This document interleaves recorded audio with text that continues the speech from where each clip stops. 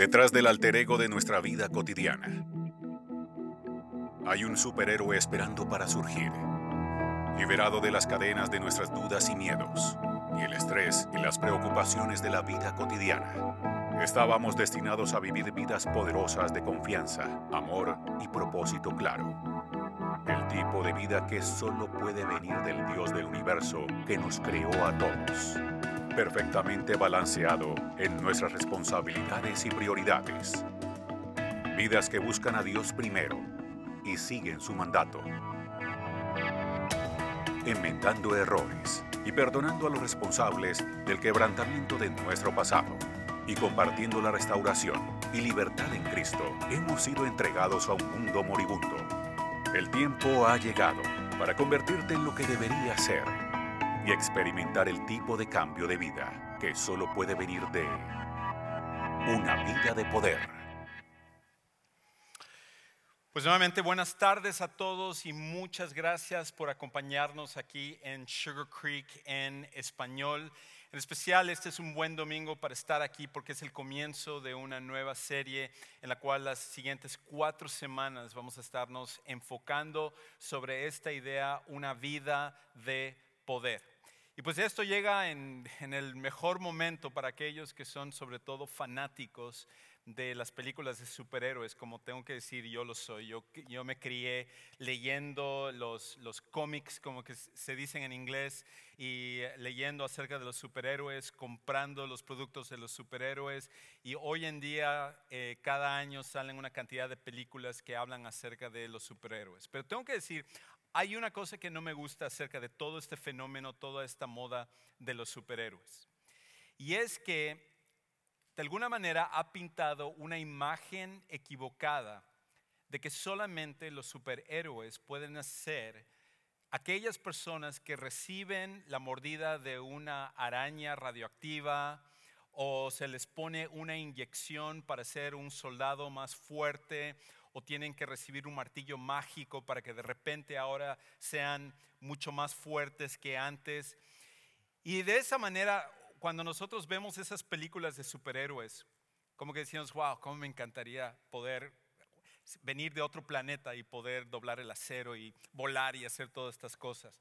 O inclusive como el mejor de los superhéroes, como Batman, que se entrena toda su vida para poder ser el superhéroe que necesita. Y de alguna manera como que ha distorsionado la imagen de lo que realmente es un héroe. Y creo que en el plano del cristianismo, nosotros también como que hemos comprado esto un poquito. Y lo que no nos hemos dado cuenta es que en realidad la Biblia habla acerca de que Dios ya nos ha otorgado un poder para hacer las cosas que Él quiere.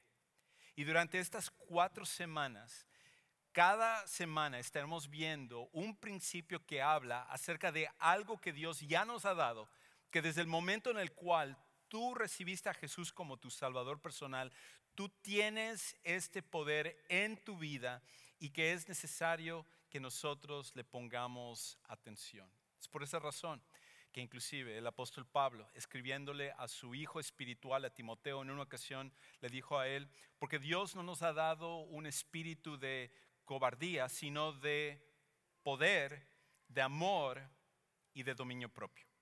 En otras palabras, Dios es el que tomó la iniciativa de darnos poder que necesitamos, que a través de Él nosotros podamos vivir una vida cristiana como debe de ser.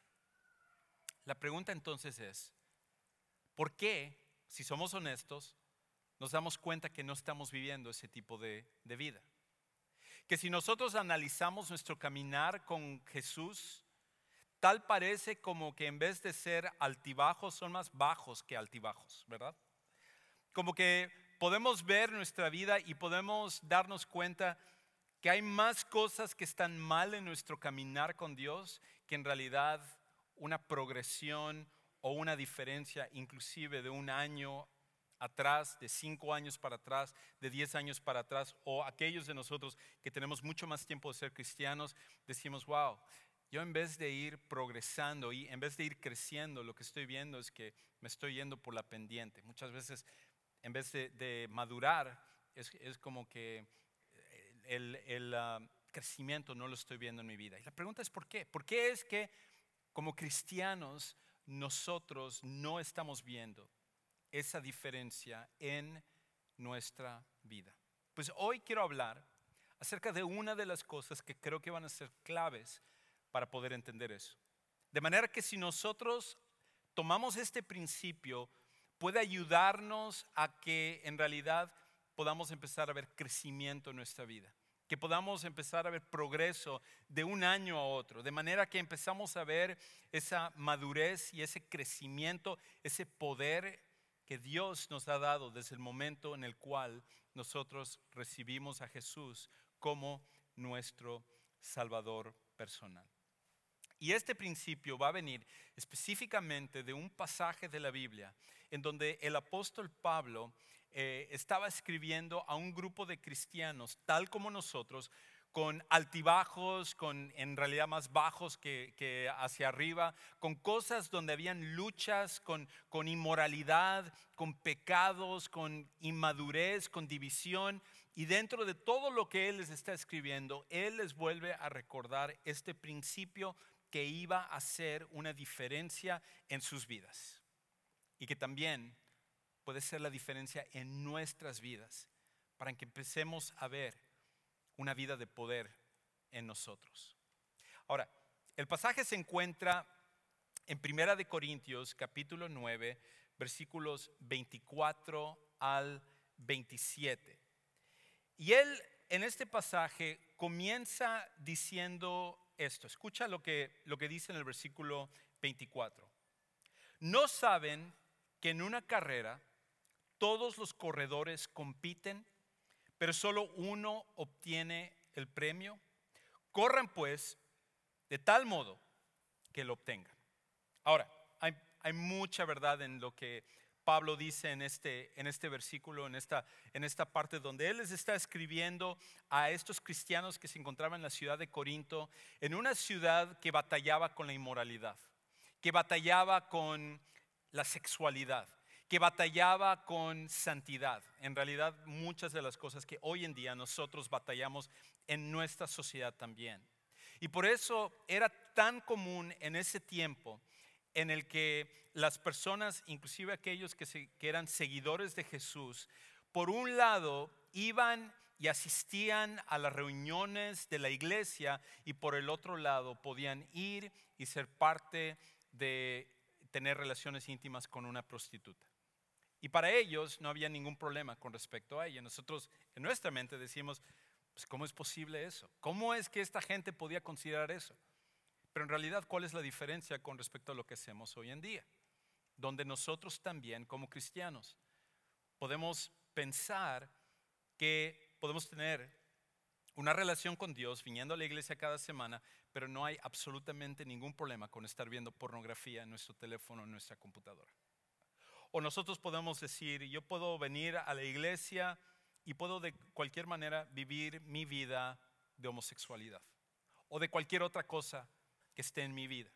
No hay absolutamente ninguna diferencia entre lo que los corintios estaban experimentando y lo que nosotros estamos experimentando hoy en día. Y por esa razón, Pablo va a usar esta analogía para ayudarles a entender que hay una cosa que tiene que suceder en la vida de todo creyente si es que nosotros vamos a vivir esta vida de poder y con ello vivir una vida diferente, una vida que pueda impactar, una vida que pueda realmente hacer una diferencia.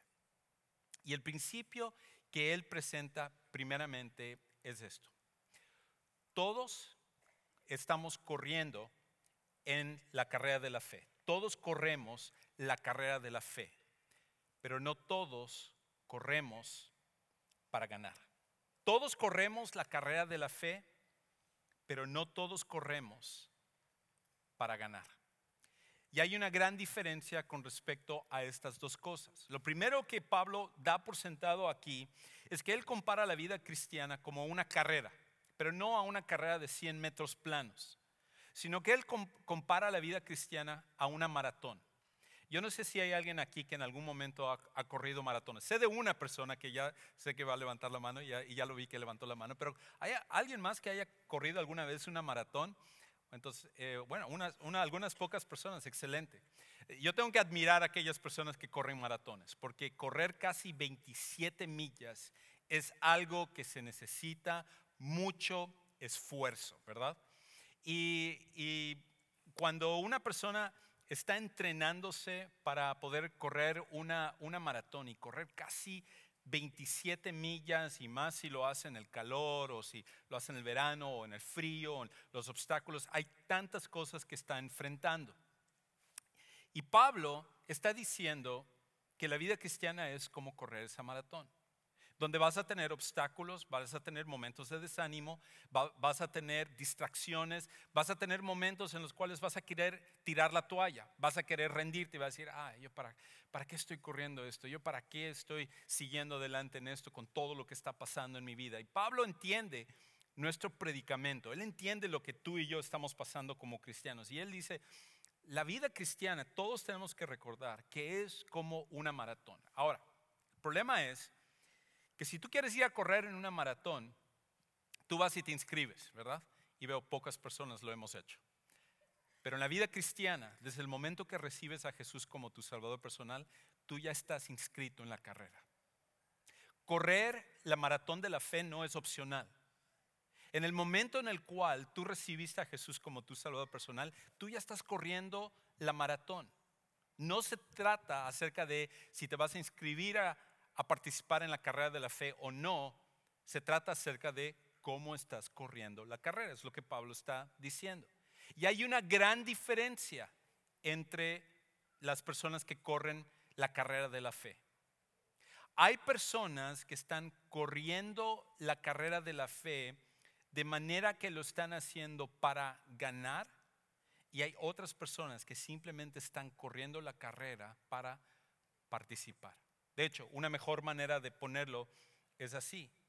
La diferencia entre correr para participar y correr para ganar es el enfoque. Todos nosotros estamos corriendo la carrera, pero algunos lo están haciendo simplemente como participantes y otros lo están haciendo para ganar.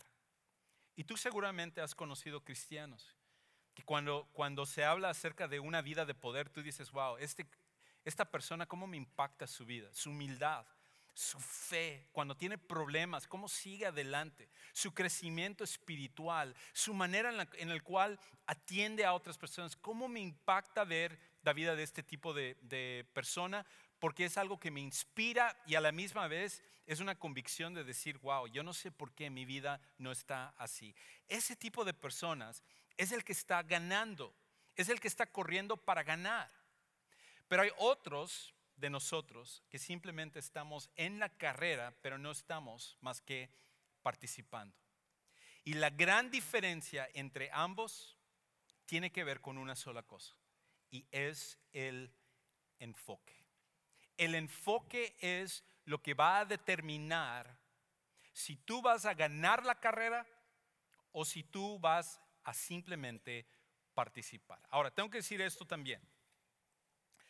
Cuando hablamos acerca de correr la carrera de la fe, no es que nosotros estamos compitiendo los unos con los otros. Tú no estás tratando de competir con la persona que está sentado al lado tuyo y tú estás diciendo, a ver si toma más notas que yo, ahorita sí le voy a ganar con esto, o cuántos versículos leíste en esta semana. No estamos compitiendo los unos con los otros. Estamos compitiendo en realidad con nosotros mismos. Estamos compitiendo con lo que nosotros vamos a hacer de acuerdo a lo que Dios ha puesto delante de nosotros. Y la clave para que tú puedas ganar tu carrera, no para que le ganes a la persona de al lado, sino para que tú ganes tu carrera, es de que necesitas tener enfoque. Y cuando hablamos acerca de el enfoque es lo que hace la gran diferencia entre un participante y un ganador. Porque lo que hace el enfoque es que empieza a ponerse de manera que empieza a hacer un impacto hacia adelante. De hecho, déjeme ilustrarlo de la siguiente manera. Y voy a pedir que me ayuden con las luces para poder ilustrar este siguiente principio y entender un poquito más acerca del enfoque. Así que Vamos a apagar las luces. Y tengo aquí una linterna. Y ahora yo me he convertido en la persona más importante de todo este auditorio. Porque si tú en este momento quieres salir, necesitas esta linterna. Ahora, cuando yo brillo esta linterna, es una linterna fuerte, es una linterna que tiene bastante poder, pero el problema está que aunque esta es una linterna brillante, a la misma vez la luz está un poco desparramada. Y hay una gran diferencia con otro tipo de linterna que yo tengo, del mismo poder que este. Pero ¿cuál es la diferencia entre esta linterna y esta linterna? La diferencia es el enfoque. Es más, si fuera de noche, yo puedo utilizar esta linterna verde y podría llegar hasta el cielo. Inclusive esto afuera está prohibido por los aviones para no enfocarse sobre los aviones, porque esto hace que la luz que está enfocada pueda ir mucho más lejos que simplemente esta otra luz que está un poco más desparramada. ¿Okay? Vamos a prender, así despertamos a la gente que estaba dormida y volvemos a agarrar el enfoque de todos. El enfoque es lo que hace la diferencia. La manera en la cual tú te enfocas es lo que hace que tú puedas ganar la carrera o simplemente te puedas convertir en un participante. De hecho, otra manera de decirlo es así. Una vida enfocada está dispuesta a pagar el precio necesario para ganar. Una vida enfocada está dispuesta a pagar el precio para ganar. En otras palabras, la vida enfocada es la que está viendo hacia el blanco, está viendo hacia adelante, hacia donde tiene que llegar. No se deja llevar por ninguna otra distracción, sino que entiende a dónde es que debe de llegar. Pero en cambio, una vida que no está enfocada constantemente está yendo por diferentes direcciones. Y muchas veces las distracciones hacen que esa persona, lejos de ir hacia adelante, hacia la meta, en realidad se vaya desviando para no llegar a ganar la carrera que debe de ganar, que es la carrera de la fe. Un ejemplo de esto es algo que leí en esta semana con respecto a una persona muy famosa que se llama Steve Jobs. ¿Cuántos de los que están aquí conocen quién es Steve Jobs? Hasta los que no conocen a Steve Jobs tienen un impacto de parte de él en sus vidas. Porque si tú tienes un iPhone o tienes una computadora Mac o tienes uno de esos relojes que son de Apple o cualquier producto de Apple que tú has comprado, en realidad eso es el legado de Steve Jobs, que fue uno de los cofundadores de Apple. Y cuando Steve Jobs comenzó la compañía Apple en la década de los 80s, rápidamente la compañía empezó a crecer, pero llegó un momento en el cual, por su misma personalidad, a Steve Jobs lo sacaron de la compañía. Y pusieron a otro ejecutivo al frente de Apple, habían cambiado la administración y Apple empezó a tomar un rumbo en el que no había un enfoque.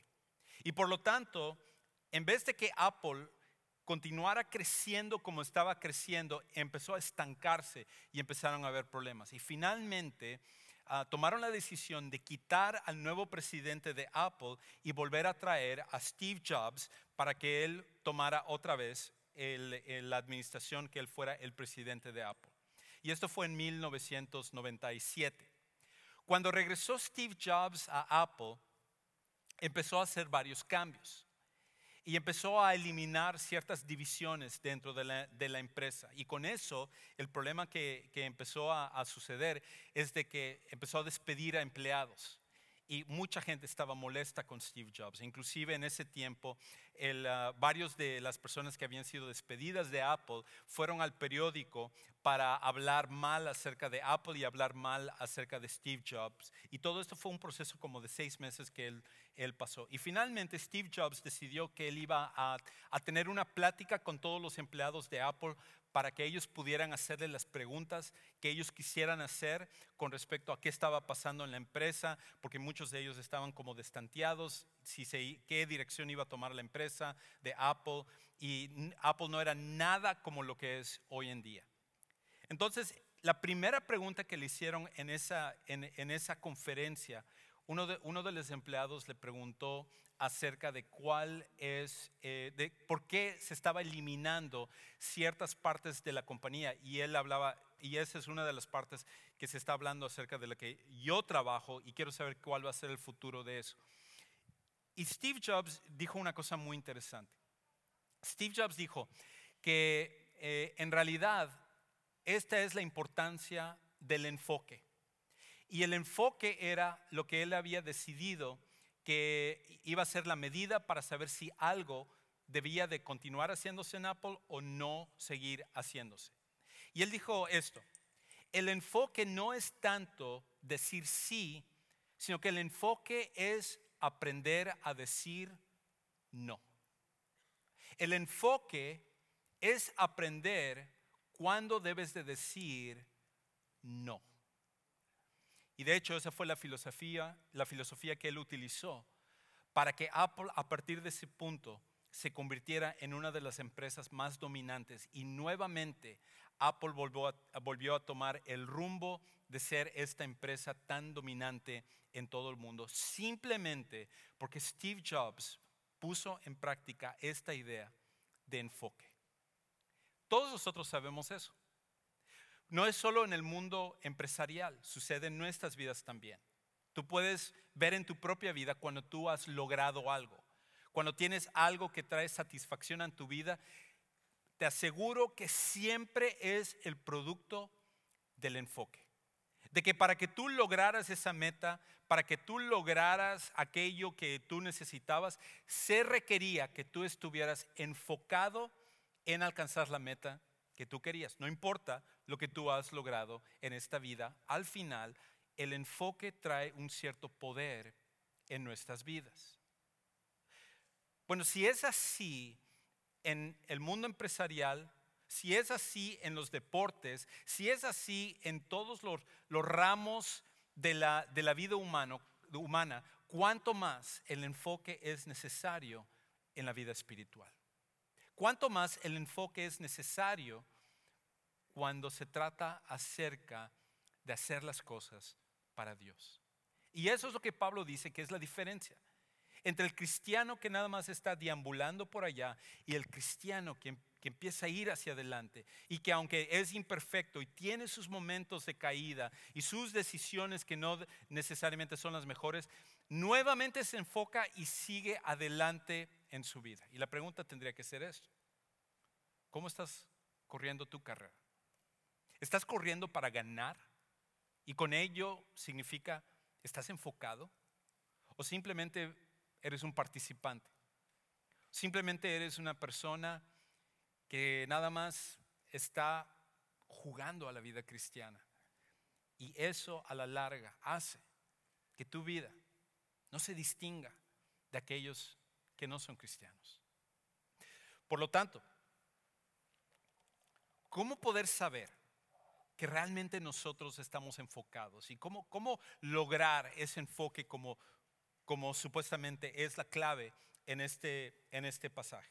Pues aquí es donde Pablo nos va a dar otro principio que nosotros necesitamos tomar en cuenta, que va íntimamente atado al enfoque, y es esto: una vida enfocada está dispuesta a pagar el precio necesario para ganar, y luego nadie puede ganar sin disciplina personal. Nadie puede ganar sin disciplina personal. ¿Cómo saber que eres una persona enfocada? La pregunta es: ¿eres disciplinado o no eres disciplinado? Porque el enfoque siempre requiere disciplina. Nunca vas a encontrar una persona que está enfocada sin que en su vida haya disciplina personal. Y por eso Pablo dice esto. Escucha cómo lo dice en el versículo 25. Todos los deportistas que entienden este principio se entrenan con mucha, ¿qué cosa? Disciplina. Ellos lo hacen para obtener un premio que se echa a perder. Nosotros, en cambio, por uno que dura para siempre. Lo primero que él dice es esto. Mira, el deportista exitoso entiende que para ser exitoso se necesita de disciplina. El deportista exitoso entiende que la disciplina es un requisito si va a destacar en su deporte. Y eso lo hace con la finalidad de poder obtener un gran premio. De hecho, un ejemplo acerca de esto, y luego voy a continuar leyendo el pasaje, es de que hace varios años, cuando se retiró uno de los más grandes jugadores de la NBA, del básquetbol. Yo no sé, ¿cuántos aquí ven el básquetbol o les gusta el básquetbol? Okay, varias personas aquí. Y hay un famoso jugador que se retiró hace años que se llama Kareem Abdul-Jabbar. ¿Alguien de aquí conoce Kareem Abdul-Jabbar? Uno de los mejores jugadores de todos los tiempos. En su última entrevista, cuando él se retiró, le preguntaron a él cuál había sido el mejor jugador contra que él había jugado. Y todos estaban esperando que dijera Michael Jordan o que Magic Johnson o Larry Bird o todos los grandes jugadores legendarios que han jugado en la NBA y en el básquetbol. Y sin embargo, él dijo que el mejor jugador que él había jugado era un hombre que se llamaba Earl Manigault. Earl Manigault. Y nadie sabía quién era Earl Manigault. Y la razón por la cual nadie sabía quién era Earl Manigault es porque él nunca llegó a jugar en la NBA. Kareem Abdul-Jabbar había jugado con él en las calles de Nueva York. De hecho, este señor había sido un legendario jugador de básquetbol en la calle. Y era un prospecto para ser el mejor jugador de todos los tiempos. Inclusive hay leyendas acerca de su proeza, su destreza, su habilidad natural para poder jugar el básquetbol. Algunos decían, por ejemplo, que tenía la habilidad de tomar una pelota de básquetbol en cada mano y clavarla con las dos manos al mismo tiempo.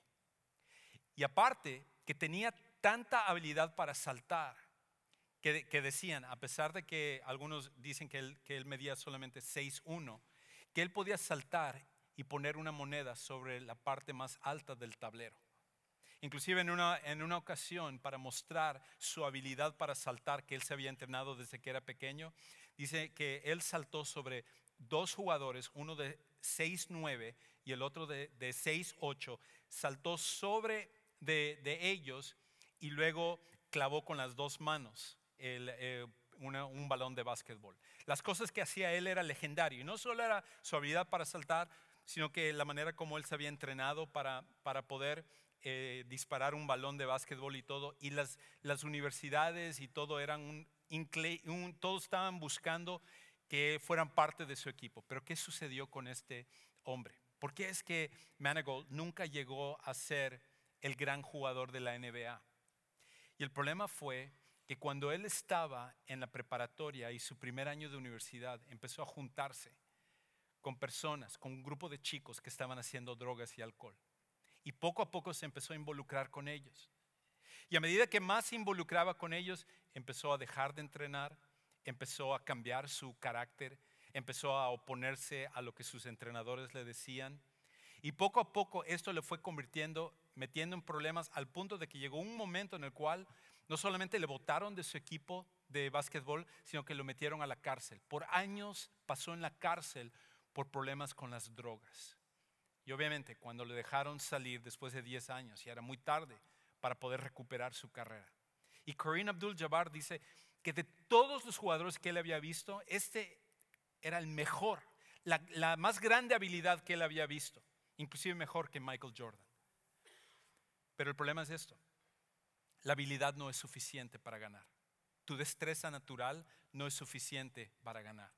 Tú vienes y te vuelves a Cristo y tú tienes una facilidad para aprender versículos de la Biblia. Tú eres una persona que rápidamente aprendes información. Escuchas una predicación y ¡pam! Se te queda una información que tú puedes utilizar. Y podemos hablar acerca de toda nuestra destreza natural que tenemos. Pero si no eres una persona que está dispuesta a disciplinarse personalmente, a la larga tu habilidad natural no importa. Y Pablo lo que dice es esto: todo deportista ha aprendido este principio. La disciplina personal es necesaria también en la vida espiritual. Ahora, cuando hablo de disciplina, yo sé de antemano que la disciplina ya tiene una connotación negativa. Que tú dices disciplina, wow, disciplina no es algo que a mí me gusta, ¿no? A ninguno de nosotros nos gusta la disciplina, porque disciplina es, por ejemplo, si estás haciendo una dieta, disciplina es no comer lo que te gusta, ¿verdad? Tristemente, no tomar Coca-Cola es una de las tragedias más grandes de la vida. Y hace 4 meses que yo experimento esa tragedia. No tienen que llorar por mí. Pero todos nosotros experimentamos el punto negativo de la disciplina, ¿verdad? Es lo que la disciplina cuesta, es algo que va a tener un costo. Pero el problema con respecto a la disciplina es esto, que nosotros no vemos que es necesaria para cumplir el propósito. Por esa razón Pablo entonces continúa diciendo, versículo 26. Así que yo no corro como quien no tiene meta, no lucho como quien da golpes al aire, más bien golpeo mi cuerpo y lo domino, hablando acerca de disciplina. No sea que después de haber predicado a otros, yo mismo quede descalificado. Por cierto, cuando habla acerca de estar descalificado ahí, no está hablando acerca de perder la salvación, está hablando acerca de ser descalificado, de obtener el premio. De que a lo mejor él enseñó a otros cómo hacerlo, pero en su propia vida personal, él no tuvo la disciplina que se necesitaba para obtener el premio. Y la Biblia habla, por ejemplo, de 5 premios. Hay muchos premios. Yo creo que hay más premios que eso, pero nos da una idea acerca de 5 premios. Por ejemplo, aquí habla acerca de la corona de la gloria. Esto es para los que son disciplinados. En otra parte habla acerca de una corona para los que son ganadores de almas. En otra parte de la Biblia habla acerca de una corona que para aquellos que son buenos pastores. Y creo que cuando nosotros lleguemos delante de Dios, Dios va a poner ciertos premios delante de nosotros como una consecuencia o como el resultado de que nosotros estuvimos dispuestos a correr la vida cristiana, a tomar en serio la vida cristiana, y Él nos va a dar esos premios como un incentivo. Pero si hemos de ganar esos premios, necesitamos estar enfocados, y el enfoque necesita disciplina personal. Pero una de las cosas que tenemos que entender acerca de la disciplina es esto: la disciplina siempre escoge lo mejor sobre lo bueno. La disciplina siempre escoge lo mejor sobre lo bueno. Nosotros vemos, disciplina. Sí, pero ¿cuál es el resultado? Sí, quizás la disciplina es doloroso, pero ningún, por ejemplo, gran músico ha llegado a ser un gran músico sin disciplina. Ningún gran atleta ha llegado a ser un gran atleta sin disciplina. Ninguna persona que hace bien un tipo de trabajo o un oficio o una habilidad jamás llega a esa posición sin primero haberse disciplinado. Todo lo que vale la pena en la vida requiere de enfoque y requiere de disciplina, y no hay ninguna diferencia en la cuestión espiritual. Si nosotros hemos de tener una vida cristiana llena de poder, se necesita de tener enfoque. Por lo tanto, ¿cómo lo hacemos? ¿Cómo logramos tener ese enfoque? ¿Cómo logramos tener esa disciplina personal en nuestra vida? Y creo que hay 3 cosas que nosotros podemos hacer. 3 siguientes pasos que tú y yo podemos empezar a hacer a partir de este momento para que el enfoque y la disciplina personal sea una característica de la manera como estamos corriendo la carrera de la fe. Y la primera es esta: mantén el enfoque sobre ganar tu carrera de la fe. Mantén tu enfoque sobre ganar tu carrera de la fe, porque esto es el problema. Si la disciplina es escoger lo mejor sobre lo bueno, hay cosas en tu vida en este momento que tú sabes que aunque podrías justificar que son buenas, tú sabes que no es lo mejor para ti. A lo mejor tiene que ver con entretenimiento. A lo mejor tiene que ver con tus amigos. A lo mejor tiene que ver con tu carrera. A lo mejor tiene que ver con la manera como manejas tus finanzas. A lo mejor tiene que ver con la manera en la cual estás utilizando tu tiempo. para las cosas de Dios o para tu familia.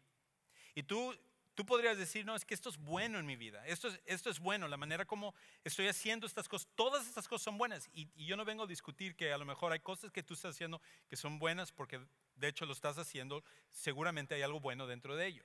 Pero la pregunta no es si es bueno, la pregunta es si es lo mejor. Y la disciplina siempre escoge lo mejor. Y por lo tanto, lo primero que tiene que pasar en nuestra vida es que necesitamos estar enfocados en ganar. Y para poder ganar es necesario escoger lo que es lo mejor. ¿Cómo desarrollamos eso? Bueno, hace algunos años había un secretario de Estado que ha sido uno de los más famosos de toda la historia de los Estados Unidos, que se llamaba George Shultz. Él fue el secretario de Estado del presidente Ronald Reagan. E hizo un increíble trabajo durante la década de los 80s. Y George Shultz, y esto tiende a pasar en cada administración, después del presidente, el secretario de Estado es la persona más importante, es la persona más ocupada, es la persona que ayuda al presidente a tomar decisiones en muchas diferentes cosas, es una persona que tiene que manejar cuestiones domésticas y cuestiones internacionales. Y el secretario de Estado es sumamente importante. Y para el presidente Ronald Reagan en la década de los 80s, George Shultz era indispensable para su administración. Y sin embargo, George Shultz, de acuerdo a un artículo que salió en el periódico New York Times, él solía tener la disciplina de que cada semana él tomaba una hora que él llamaba la hora Shultz. Y él le llamaba la hora Shultz porque era un momento donde él se reenfocaba sobre lo que era importante. Le decía a su secretaria, no quiero que permitas que nadie me llame, nadie me interrumpa, con excepción de dos personas, mi esposa y el presidente de los Estados Unidos. Pero fuera de eso, que nadie me interrumpa. Y durante esa hora, él dice que él tomaba una libreta, una pluma, y volvía a pensar en las cosas que él estaba haciendo, las cosas en las cuales él estaba pasando su tiempo. Y al evaluar todo lo que él estaba haciendo, volvía a reenfocarse en aquello que era importante. Y cada semana, a pesar de todo el trabajo que él tenía, a pesar de la importancia que él tenía, a pesar de lo ocupado que él estaba, sin fallar, cada semana tomaba lo que llamaba la hora Shultz. Y la cosa es esto, que si el secretario de Estado de los Estados Unidos lo hacía, ¿cómo podemos decir nosotros? Bueno, eso suena muy bien, pero yo estoy demasiado ocupado. Tengo demasiado trabajo. Tengo demasiadas cosas en mi plato para pasar una hora pensando y evaluando qué es lo que estoy haciendo. Pero al contrario, yo diría esto. Es demasiado importante tu carrera de la fe para no tomar, aunque sea un poco de tiempo cada semana, y reenfocarte sobre aquello que es importante.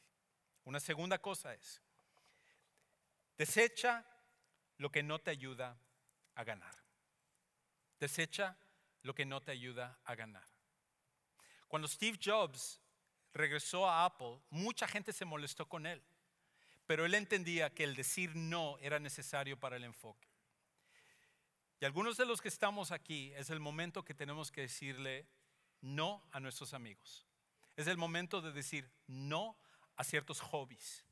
Es el momento de decir no a cierto tipo de entretenimiento. Es el momento de decir no a la manera como estamos usando el tiempo. Y eso es doloroso. E inclusive van a haber personas en tu vida que se van a molestar cuando tú digas no. Van a haber personas en tu vida que te van a recriminar cuando tú tomes estas decisiones y digas no, porque esto no es lo que me va a ayudar en mi carrera espiritual, en lo que yo tengo que hacer para Dios. Y por lo tanto, tú te vas a echar a personas encima por esa razón. Pero esto es la cosa. A menos de que hagas eso, nunca vas a ver una vida de poder en tu vida. Porque el enfoque es necesario para que eso se dé como parte de tu vida. Una tercera y última cosa. Sacrifícate hoy temporalmente para ganar mañana eternamente. Sacrifícate hoy temporalmente para ganar mañana eternamente.